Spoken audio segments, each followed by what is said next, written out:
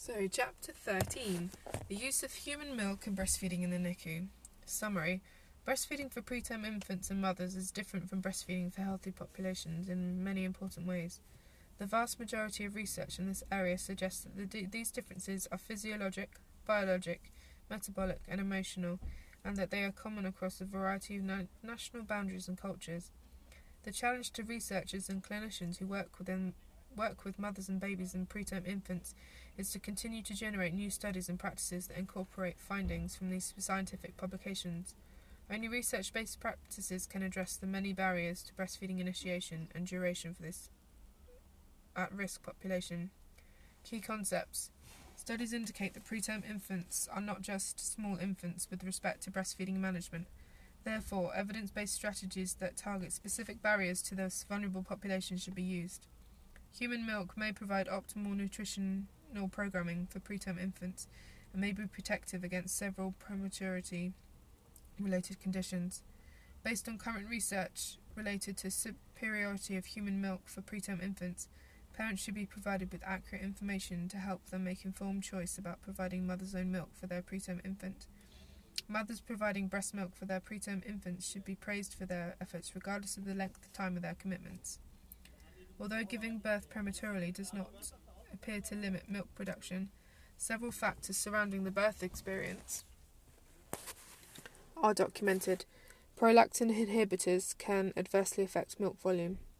A mother's milk expression technique can influence the composition and the bacterial count of the milk to be fed to her infant.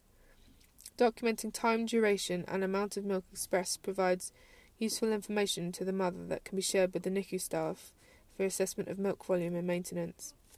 It has been speculated that skin-to-skin holding may trigger the production of maternal milk antibodies to specific pathogens in the preterm infant's environment through mechanisms in the intramammary pathway.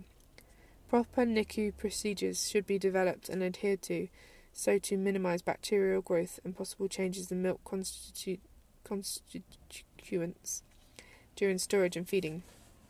Special consideration regarding the feeding of expressed mother's milk to preterm infants is based on the infant's fluid restrictive status at the time of greatest nutritional need. Unfortified expressed mother's milk is deficient in protein and selected minerals needed to support optimal growth and bone mineralization of small preterm infants. Lacto-engineering of expressed mother's milk through a combination of high milk and hematocrit measures can impact the calorie density of the milk provided to preterm infants, as well as empower these infants' mothers. Early oral feeding experiences may influence later oral feeding development in preterm infants. There are no universally established criteria for the initiation of breastfeeding, or bottle feeding for that matter, for preterm infants. In NICU, where infants are allowed non-nutritive sucking at the emptied breast, the mother is afforded the valuable observation of her infant's behaviour and developing signs for readiness for oral feeding.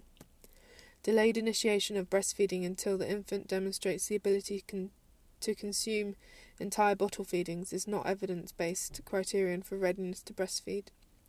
Milk transfer during breastfeeding depends on sufficient maternal milk secretion and ejection concurrent with proficient infant oral motor skills. Test weighing procedures provide the most accurate measure of milk intake in the clinical and research settings. The single most important factor for mothers who will be breastfeeding the preterm infant at home is maintaining milk supply that exceeds the infant's requirements at hospital discharge. The majority of milk transfer problems for infants are related to immaturity and inconsistency in suckling.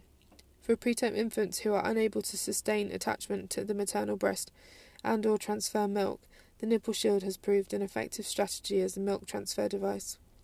Preterm infants remain at risk for underconsumption and for Preterm infants remain at risk for underconsumption of milk by exclusive at-breast feeding until they reach term-corrected age. Mothers' concerns regarding their preterm infants' ability to get enough milk during breastfeeding are real and should not be dismissed.